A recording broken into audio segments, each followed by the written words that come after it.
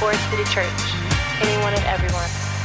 Today, I'm going to talk from the book of Luke, chapter 8. Now, this story in Luke chapter 8 is somewhat, if you've been around church for a while, maybe you were raised in Sunday school, and if you weren't, this is going to be a really beautiful story where I believe you can engage in, is the story where Jesus calms the storm. He's on this boat, and Jesus decides to take a nap, which we'll get to in a minute, and his disciples are freaking out, and then eventually Jesus says, stop freaking out. Those are my words, but essentially that's what he's saying. Calms the storm, and now there's peace.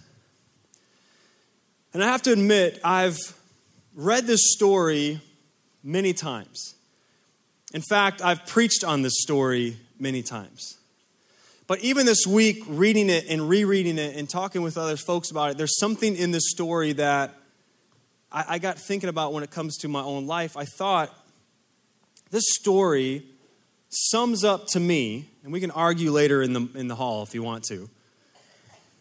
It sums up to me the human experience.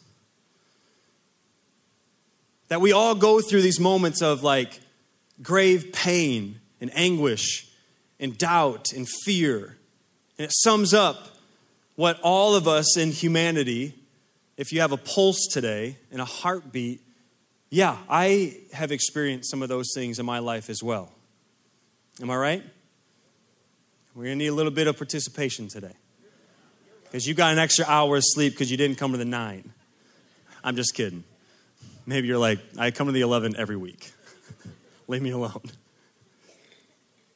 So Luke chapter 8, in verse 22 through 25, it's these few short verses we're going to read. It's going to be on the screen. I'm going to read it here. It says this: one day Jesus got into a boat with his disciples, and he said to them, let us go across to the other side of the lake. So they set out and they sailed, and as they sailed, Jesus fell asleep.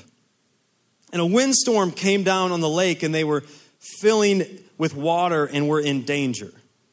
And they went and woke him, saying, Master, Master, we are perishing. Now, the book of Mark, the disciples say, it's recorded that they say a little bit more. They say, hey, we're dying. Do you not care?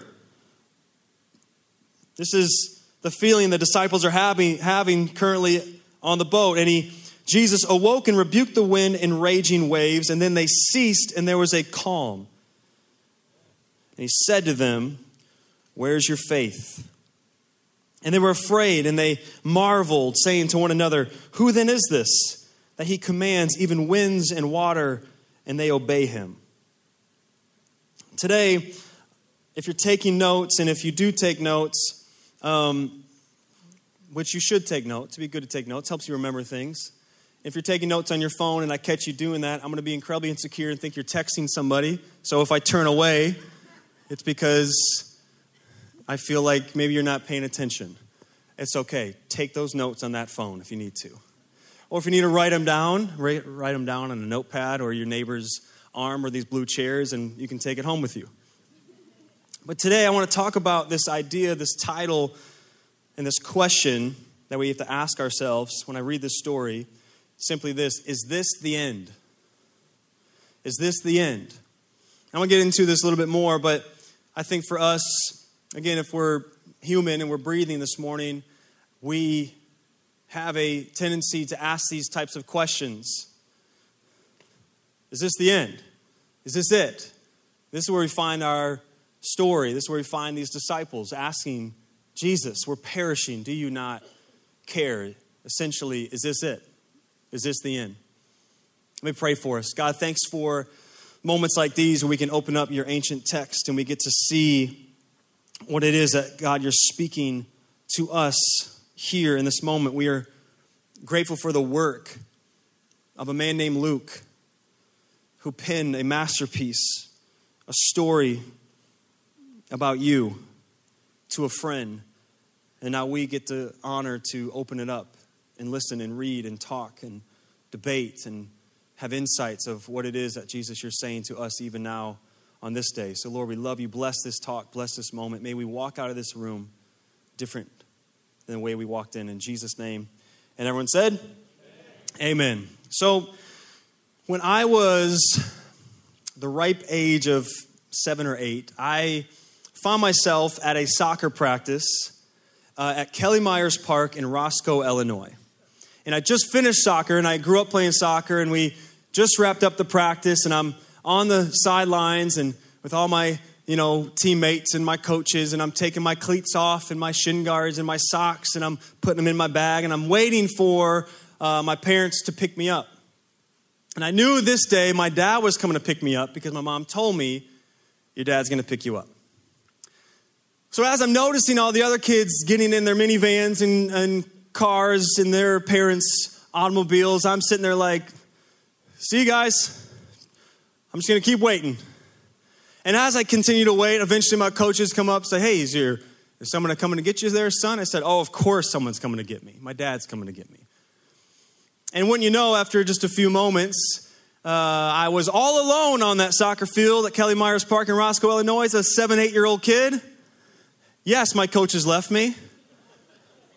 Is that okay? No, it's not okay. Have I still experienced some of this trauma? Yeah, that's why I'm talking about it. Am I getting free therapy right now? Absolutely. So I appreciate you. Maybe like 20 minutes go by, 30 minutes go by. When you're a kid, it feels like hours, days. And as I have my soccer ball in my bag, and I'm just kind of walking on the gravel road, kicking rocks, I pause and I look to my left and I see woods. It's a bunch of trees. And then I look to my right and I see a neighborhood of houses. And I think to myself, well, I have two choices. One, I'm going to have to learn how to live in the woods, or I have to go find a new family over here in this neighborhood. I'm going to knock on a door and be like, yep, I just got done playing soccer.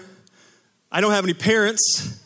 I'm all alone. Will you take me in? This is like the debate that I'm having, obviously, as a kid. Now, after a while, tears start flowing down my face, as any kid. This would, again, traumatic event, guys. So, yeah, you can feel sorry for me. But look I made it, okay? So we're good. I did make it. But after like 30, 40 minutes, I look off in the distance and my dad cruises around the corner and spits up some gravel in our red Subaru Outback, and he flies up next to me. And I'm thinking like one of those moments where he's going to like run to me and the music starts playing. He's going to give me a big, beautiful hug. And he's like, I'm here, son. Instead, he was kind of like, get in the car. I forgot to pick you up. And I was like, how about a sorry, Now, I don't hold this against my dad, because now, as a father of 2 boys, there's many things that I totally blow it on. So it's like, that was just preparing me for these moments of being a dad, of being a parent. But now, you're looking like 30 years later, I remember the story. And yeah, was it traumatic? Maybe for a 7 or 8-year-old kid, yeah, it's pretty traumatic, being left alone at the soccer field by yourself with no one in sight. But when I think about traumatic events or moments in our history that we've experienced, we've had these questions, as I perhaps did on that day on the soccer field, waiting alone, thinking to myself, is this the end? Is this it? Is it over? For some of us in the room, this is what the sentiment kind of has been maybe for you recently. Maybe it is even today. Is this it? Is this the end? I didn't expect the phone call. I didn't expect this to be the report. I didn't expect to lose my job. I didn't know we were going to end in divorce.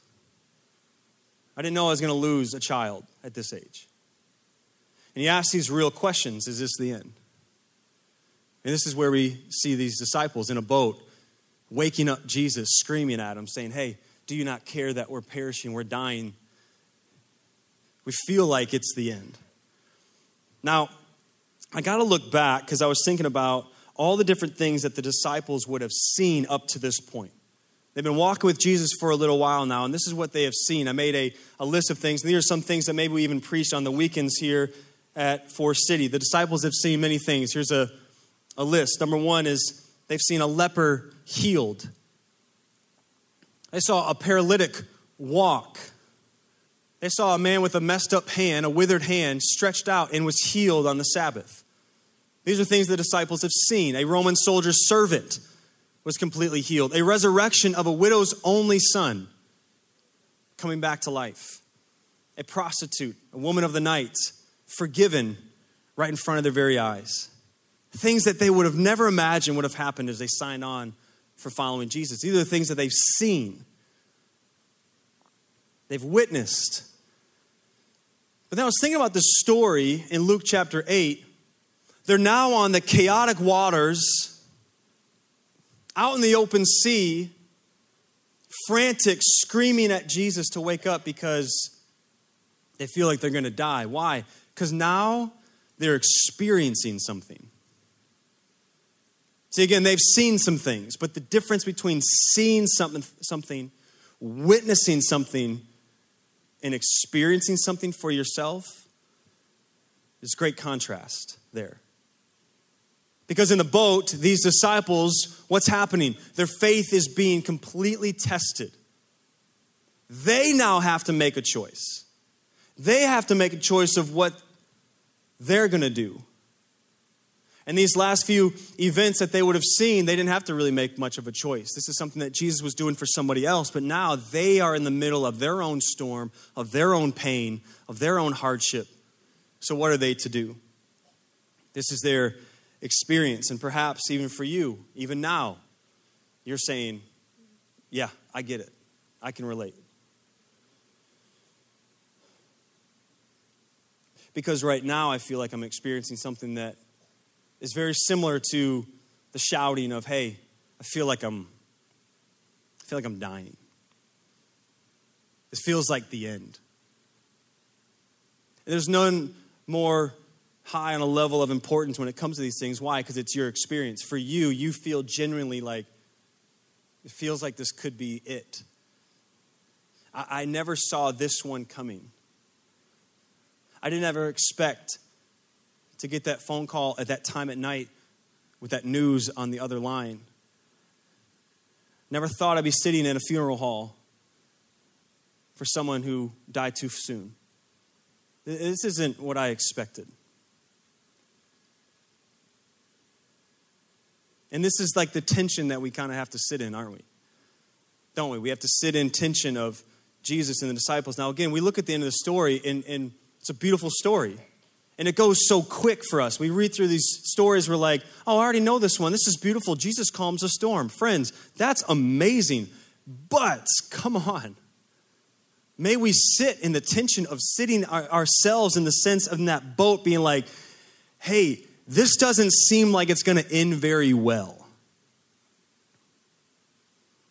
And they wake Jesus up shouting, we're perishing, we're dying. Now for us, again, it's easy for us to get to the end of the story. Jesus says, hey, where's your faith? Stands up, sees calm, boom, peace, be still.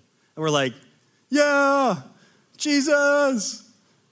Friends, you and I both know in the human experience, it's not really how it always goes. Because it goes more like you kind of waking Jesus up sometimes, being like, hey, are you in this thing with me? Because this is really difficult. Can we relate a little bit in this sense? This is where maybe even for some of us that we are. And again, whenever I preach or speak or teach on the scriptures, I hold the responsibility incredibly high because I don't ever want to go outside the line. So when I look at this story and the placement in Luke's gospel and the significance of Jesus controlling the wind and the waves, and this is exactly why the disciples are marveled and also at fear, because they're like, who is this man that can control the winds and the waves? This story in full context points to one thing, and that is Jesus is Lord of all of it. See, even in the ancient Near East, chaotic waters represented the chaos. And the chaos that in the Jews, they would believe that only Yahweh was able to control waters. Only Yahweh was able to control the chaos. So the fact that the disciples are on this boat in chaos, the water is now calm, completely calm and at peace. They just experience God, Yahweh, firsthand. But I want us to be able to sit a little bit with this tension of, hey, we're perishing. Hey, it feels like the end. hey, this isn't going the way that I wanted it to go. See, I believe you're the God of peace. I believe you can calm the storm. I believe that there's hope at the end of the tunnel. But right now, no. It feels like chaos. It feels like it could be the end. And in my short years of life, this is what I've determined when it comes to moments like these in our lives that you and I experience. That moments like these, when it feels like all hell is breaking loose and it feels incredibly chaotic and you have no control, in these moments, it is meant to shape who you are to become. It'll either make you or it'll either break you. So when we face these times, we face the testing of our faith, it feels like this is nothing I ever asked for or wanted, and yet there's still something in there that's supposed to shape you into the person you're supposed to become. This is how the writer in James puts this in chapter 1, verse 2 through 4 in the Message translation. I love how it says it. It says, "Consider it a sheer gift, friends, when tests and challenges come at you from all sides. You know that under pressure, your faith life is forced into the open and shows its true colors. So don't try to get out of anything prematurely. Let it do its work so you become mature and well-developed, not deficient in any way."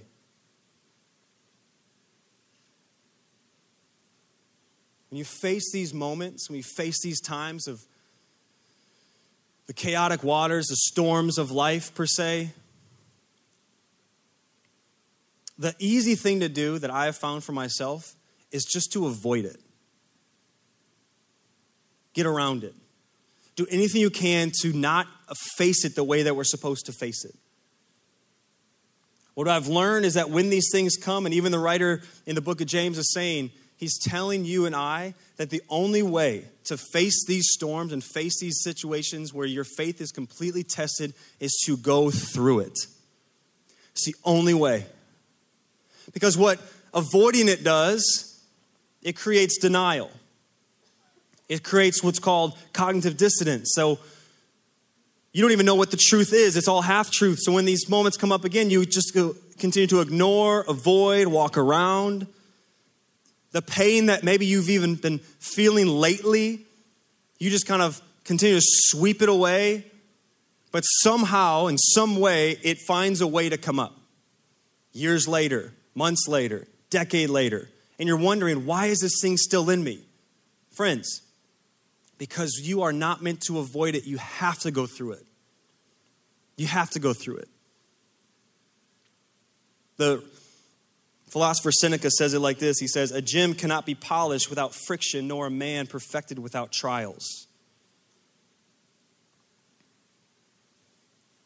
Here's the part that really messes me up. After I read the book of James and I see what he has to say and I think about I will say, it sure doesn't really feel like a gift, right? Like you and I, if we can agree on something, a trial and a hardship isn't really something I woke up this morning asking for.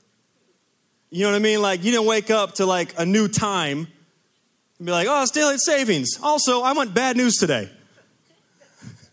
Right? You're not going to wake up tomorrow, Monday morning, and be like, "I'm really looking forward to my boss coming into my office being like, guess what, buddy? You're fired." Man, I can't wait for bad news. I'm looking forward to the phone call that just brings me to my knees. None of us are asking for that. But the reality is, and like I said earlier, this is truly the human experience. That you're going to get in a boat, a proverbial boat, traveling along, and when you know it, a storm hits. And then you and I are faced with a choice. How are we going to handle this? What are we going to do with this? Do we sweep it under the rug like we did last time? Do we avoid it like we did last time? Or are we going to actually allow our faith to be built in such a way where our character begins to be strengthened and we go through this thing?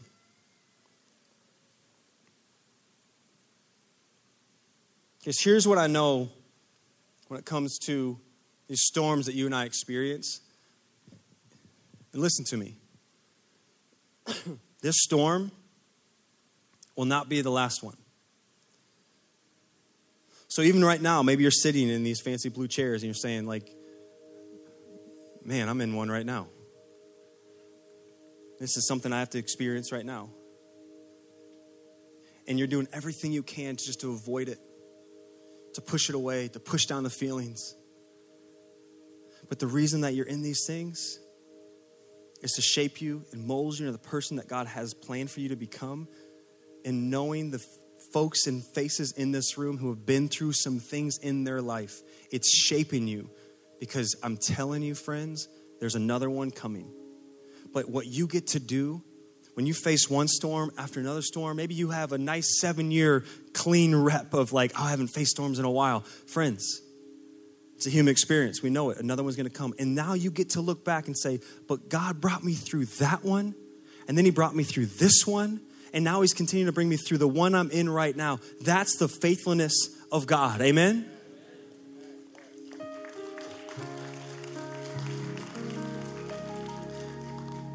And here's where I get really messed up in this story. And I got to be really honest. And maybe this is something you caught. And again, maybe this is something that you've seen or read or heard for a long time. And this is something that doesn't really occur to you. But I think to myself, even this week, I was talking to Chad, who speaks here on a regular basis, about this just a couple weeks ago. I was like, Jesus was really sleeping. Does that bother anybody else in the room? As much as it kind of bothered me, and maybe bothers me. Come on. Ask the question, if the disciples wouldn't have woken him up, would he have woken up? If Jesus is all-knowing and knew that when they got in that boat, he knew, man, they're going to be in for it. There's a storm coming. But I'm a little tired. I'm going to take a nap. I don't know, guys. Has this been you? You're sitting in a storm. Kind of feels like this is the time you want to take a nap. You couldn't have napped later or earlier. Instead, you decide to take a nap now when I need you the most. I need you the most. The only conclusion I have, and we can argue and debate about this later, is that I feel like in my own life that, one, I have to trust Jesus. I have to trust him with everything, even when things don't make any sense. That if I was meant to go through the storm, it was for a purpose. That there are times in our lives that Jesus intentionally walks us through seasons where they don't make any sense. So maybe, just maybe, we can lean on him more in his wisdom, in his presence, in his guidance, more than ourselves. That we lean into him. And that these moments truly are meant to shape us into the people that he has planned for us to become. That there's something in it that he wants to tell us, wants to show us. So there's two things I want us to take away, two thoughts that I'm going to read at the end, one more scripture. Two things when we're facing these moments, facing these, let's just call them storms of life. One is how we respond and who we allow in. How we respond to moments like these, and then who we invite into spaces when we feel like we're in the middle of a storm and a hard season. One is when how we respond, that we may be people who actually do turn to Jesus. And the version of you that turns to Jesus is not the cute, made up, manicured you. Let's be a little honest here for just the next 3 minutes of our time together. He is not looking for the fake you. If we learn anything in this story in chapter 8, the book of Luke, these disciples were the true, authentic them. Hey, you, we're dying and you're napping. Do you care? Because I really need you. Right? What's beautiful about this story is that like Jesus doesn't get really all that offended. He's like, yeah, I get it. I think for you in your own life, maybe you're like, I don't want to, It's like, hey, I want the authentic you. So come to him as you are. And carve out time when it comes to turning to Jesus. Carve out time in your daily walk with him. Even when it doesn't feel like you want to open up this thing. Even when it doesn't feel like you want to even come into spaces like this because you're like, man, it's just too painful. It's too hard. But you have to begin to create that fortitude that says, even in the midst of hardship and trial, I'm going to trust you. I'm going to meditate on your word. I'm going to write. I'm going to speak to you. Even in those moments, I have to trust that you're good and that you're still for me. And you're still doing a work in my life. I'm going to turn to Jesus. The second thing I said was about who we allow in. Who you invite into your life in these times will determine whether you stay stuck or you come through them. I'm convinced of this. When you're facing these hard times, these trials in your life, who you allow in will determine if you're going to stay stuck in the pain or you're going to actually go through it. Jonathan Martin in his book, How to Survive a Shipwreck, talks about the importance of people and community that you choose to bring in these moments. Who you invite into those traumatic events that you're experiencing or feeling. The heartache in a relationship, the heartache at work, or the loss of a child, the loss of a loved one, whatever it may be, who you invite in, it really matters. The traumatic events that you're experiencing, perhaps even too, as people that you're going through this trauma together with. This term is simply trauma bonding. You're bonding over the pain and the events that you experience together. But if you only live in the trauma exclusively in relationship, it's incredibly unhealthy. But if you bond in trauma and pain and events, and the goal is always to get through it and have growth and health and peace, now you're moving in the direction of going through something and allowing God to begin to shape you along the way. But if you just stay in the trauma, stay in the pain, I think of it like this in a metaphor is whenever a big meal gets cooked and not all of it was eaten, there's what? Leftovers. Put them leftovers in that fridge, and the next day you throw them in that microwave or the oven, you heat them up, you eat them. Maybe a little better than the first day. And if it's a Thanksgiving meal, we know that you got leftovers for like a week, and then you start making stuff up. You're just putting all the things together.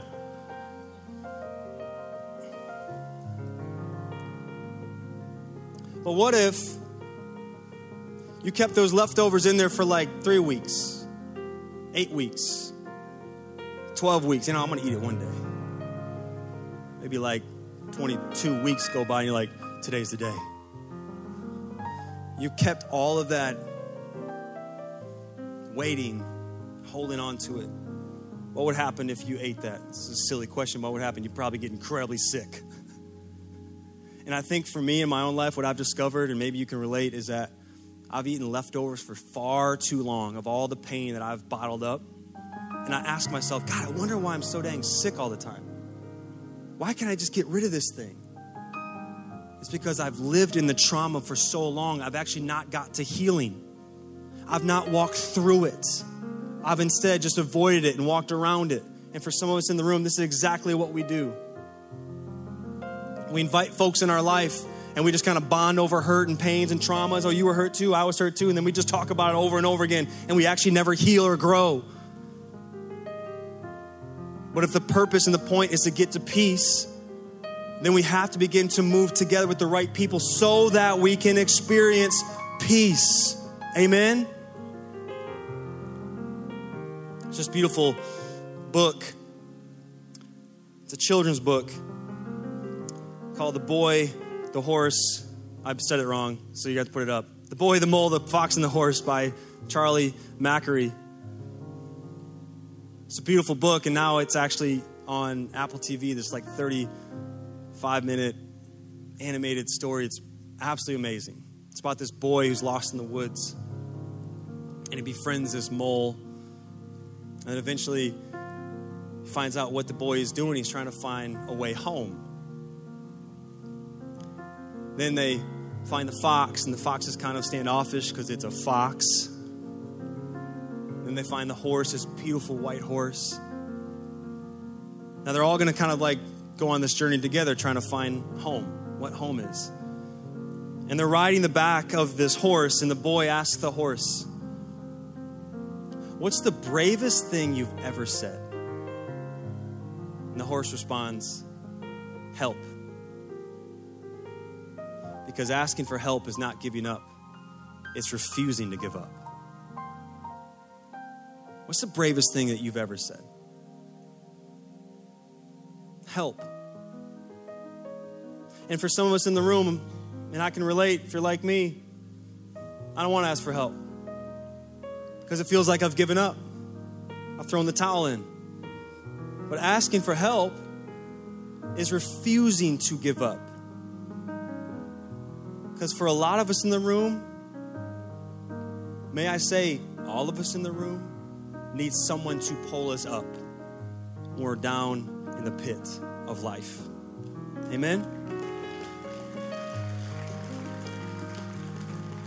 So who you invite in will determine whether you stay there or you go through it.